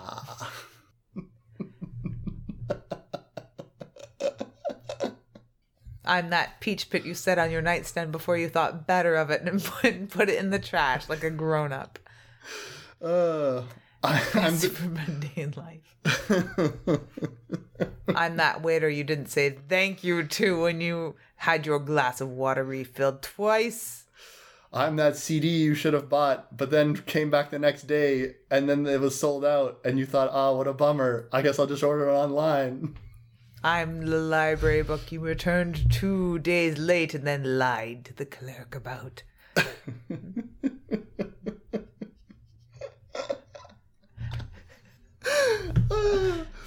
We joke, but these are all horrible. I don't want to be reminded of any of that shit. Maybe the house just didn't have an angle on her. Maybe. She lives such a perfectly clean life, and someone would be like, oh, you almost didn't say thank you to that waiter. I have to, because my house might torment me for weeks. Maybe. Make you a lot more polite in life. This sequence that happens, it goes on for a little bit, but one of the best scenes, one of my favorite scenes, is when we think that Roger's about to fall off the side of this house. Now, the back of this house is just this massive cliff. And what we can understand, especially with the sequels of this movie, is this house really, what it represents is a gateway into something supernatural, something that can wear on you, creatures and all kinds of fucking things. This crazy, undescribable place full of creatures that come of their own will, and the way that they actually look is, I think, the thing in the closet, but then they end up morphing into things that fit with the psyche of the person they're attacking, and why they're attacking, who knows. I keep thinking it's much like the Lasser glass, which sort of elevates that fucking Oculus, but like, that's one thing I liked about it, was why does this glass do what it does? Yeah, I think for a movie like House, you don't really need a cut and dry explanation about why, because it's more fun to think about it.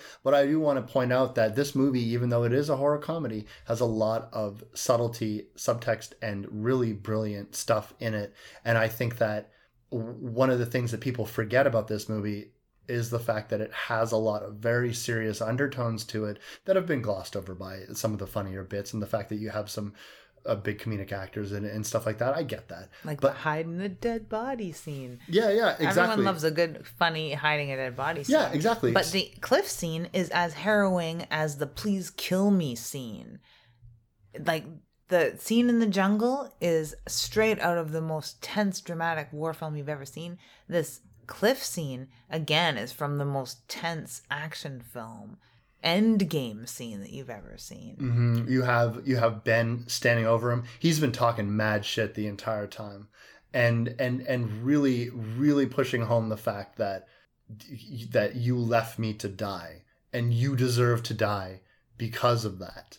And just as he's like pushing down on the guy's hand as he's barely holding on to the cliff, Roger whips his belt, pulls Ben off the cliff, and you think that's the end of it. But it's not so simple like that. It's not cut and dry, because these creatures move independently of all logic and reason. And the house basically is their home, so I think that they can return there at will. So, oops. In the same way that the man in the wall in the gate can move throughout the house however it wants, this is kind of the same thing. So he thinks everything's over, and like he's going to go get his boy who's been hiding, and oh shit, no. Ben has the boy in his clutches and is going to cut the guy's throat, threaten him. But Roger gets this interesting inclination. And I'm not going to say it's like Nightmare on Elm Street, where Nancy's like, I take away every bit of power I ever gave you. But it is that. He comes to the realization that Ben, and really any of these things, don't really have the ability to hurt him. He can't really do anything to him. And he knows this because he gets his hand severed, and then his hand is not severed anymore. So as the audience, are we thinking it's all in his mind? It's completely all in his head. It's all completely in his mind. Rocker. Is it completely all in his mind? Or we come to his conclusion that, yes, okay, so these things can hurt you in a way, they can scare you, but ultimately they need you to kill yourself because they can't physically affect you in a meaningful way. Oculus was just a big fucking rip off a house. There's that. However, the creature from the closet left a really bad scratch on the guy's chest. Yeah. That was permanent. I do like, though, that the way he's thinking about it now is much like you have to think about it as a kid, or be told to think about it as a kid. Oh, there's a monster in my closet. It's like, well, if it doesn't work to convince a kid there's no monster in their closet, you have to convince them that the monster can't hurt them. Mm-hmm. So it's like, okay, yes, there's a monster under your bed. I get that you will not believe a word I say, but it won't hurt you. Mm-hmm. You know, you can even go so far with some kids, this works sometimes, is you write a contract between the monster and the kid, and then you put the contract in the closet. So when the kid falls asleep, you as the adult go and sign it in your best monster handwriting. So the kid thinks that there's a contract between it and the monster's not allowed to attack. I would just write my monster name with my right hand. Yeah. And then so it's all squiggly and shit. Yeah. That's what I did. It worked. It was a babysitting gig that went horribly awry. So he does seem to be ascribing this whole kid psyche to it. It's like, if I don't believe in you, you don't exist. Or Simpsons psyche, just don't look. Once he realizes that he can pull his boy away from Ben, no problem. Ben seems genuinely distressed by the fact that it seems like Roger's cracked the code a little bit. He goes from being a very domineering and violent presence to almost like, wait, no, I'll get you for this. I'm serious. I'll hurt him. It's kind of like that. Like if Gomer Pyle was trying to kill somebody. Yeah, pretty much. But then Roger takes a grenade off of Ben's belt, shoves it up into the dude's rib cage, pulls the pin, then shoves it up into the guy's rib cage. Which is probably one of my favorite. Like, all the while, this monster, this ghoul that Ben is just amazing looking through the whole thing. Every fucking shot, I'm just marveling over this sexy, rotted corpse, right? So him reaching his hand right up there, there's a little bit of ooh factor, but he's pretty dry, so it's kind of like funny. I don't know. I would like to reach up there and see what it feels like all up in there. But we get to see sort of what it feels like all up in there because he blows apart moments later. And that's the end of Ben. I slow motion, like frame by frame, that scene. And it wasn't even that great of an effect. Back then, pretty cool. Nowadays, I'd love to see a nice, sort of like at the end of Inbred. You get to see someone blown up really nicely. Mm-hmm. Or you want like 4 cameras on the shot so you can they can repeat it in different angles and shit like that. That's what you'd figure that I remembered it like, because it was like, oh, that wasn't too spectacular. I remember it being way more spectacular. So I remember lots of Jaws being way more spectacular than it actually is. After the house is up, Roger's with his boy. His ex-wife shows up. She's elated to see her son. I don't know how he's going to explain where the fuck this kid came from, but whatever. Who cares? Like, at that point, like, he's already been questioning himself through the whole thing because he saw his wife on TV and was all like, maybe she's not dead. Maybe that thing doesn't exist. I don't know what's going on. So at this point, he's so used to, like, sort of, like, trying to explain these things to himself, he's given up on that. So when they're like, well, where did he come from? He'll be like, I don't fucking know. Because what answer can he really give? The bathroom mirror? If he wanted to explain it all, at least he has those paintings to help back him up. But otherwise, he could have been like, oh, well, maybe that car that we thought snatched him did and dropped him off. Or he could even, like, people who are watching this film, or even people who are disengaged from it, narratively speaking, in the movie, they could even just rationalize, he has post-traumatic stress disorder. He is surrounded by his aunt's paintings. His aunt's paintings fueled his hallucinations. She killed herself. She killed herself. And now he's looking at all these paintings and he's like, these paintings are what I was seeing. They'd be like, well, you were seeing the paintings. It's like Kaiser Soze's story. Yeah. Yeah, sort of thing. That, or they could ask the kid. I'd love to hear where the kid has been. You know, that looked like a pretty rockin' fucking place. Yeah. Zombie and how did he survive for so long in there? Especially with that fucking demon's head bat creature. What the hell? Mm-hmm. That is the scariest looking bat wing skull creature. That looks fucking fantastic. Off of a fucking album cover, like, it looks amazing. Yeah. I love that, and it's actually kind of more terrifying than anything in Army of Darkness. I think done better. Yeah, I think that we were talking about that as like the flying creature in Army of Darkness. I like quite a bit, but I agree. This is a scarier, a less human, unnatural looking thing. So I agree. Yeah, it's pretty fucking But again, the special effects work across this fucking film is brilliant. It's incredibly well done. This movie deserves the praise that it gets for that alone. I think that, again, like I was saying, the storyline is extremely tight. It's extremely solid. It's compelling.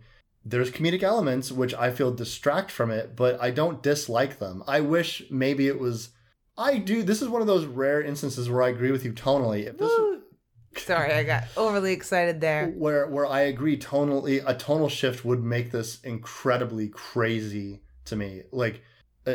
Maybe this would jump into like maybe one of my top 10 horror films if it was darker. And I normally don't. I like comedy. I like to laugh. I don't mind when things are funny.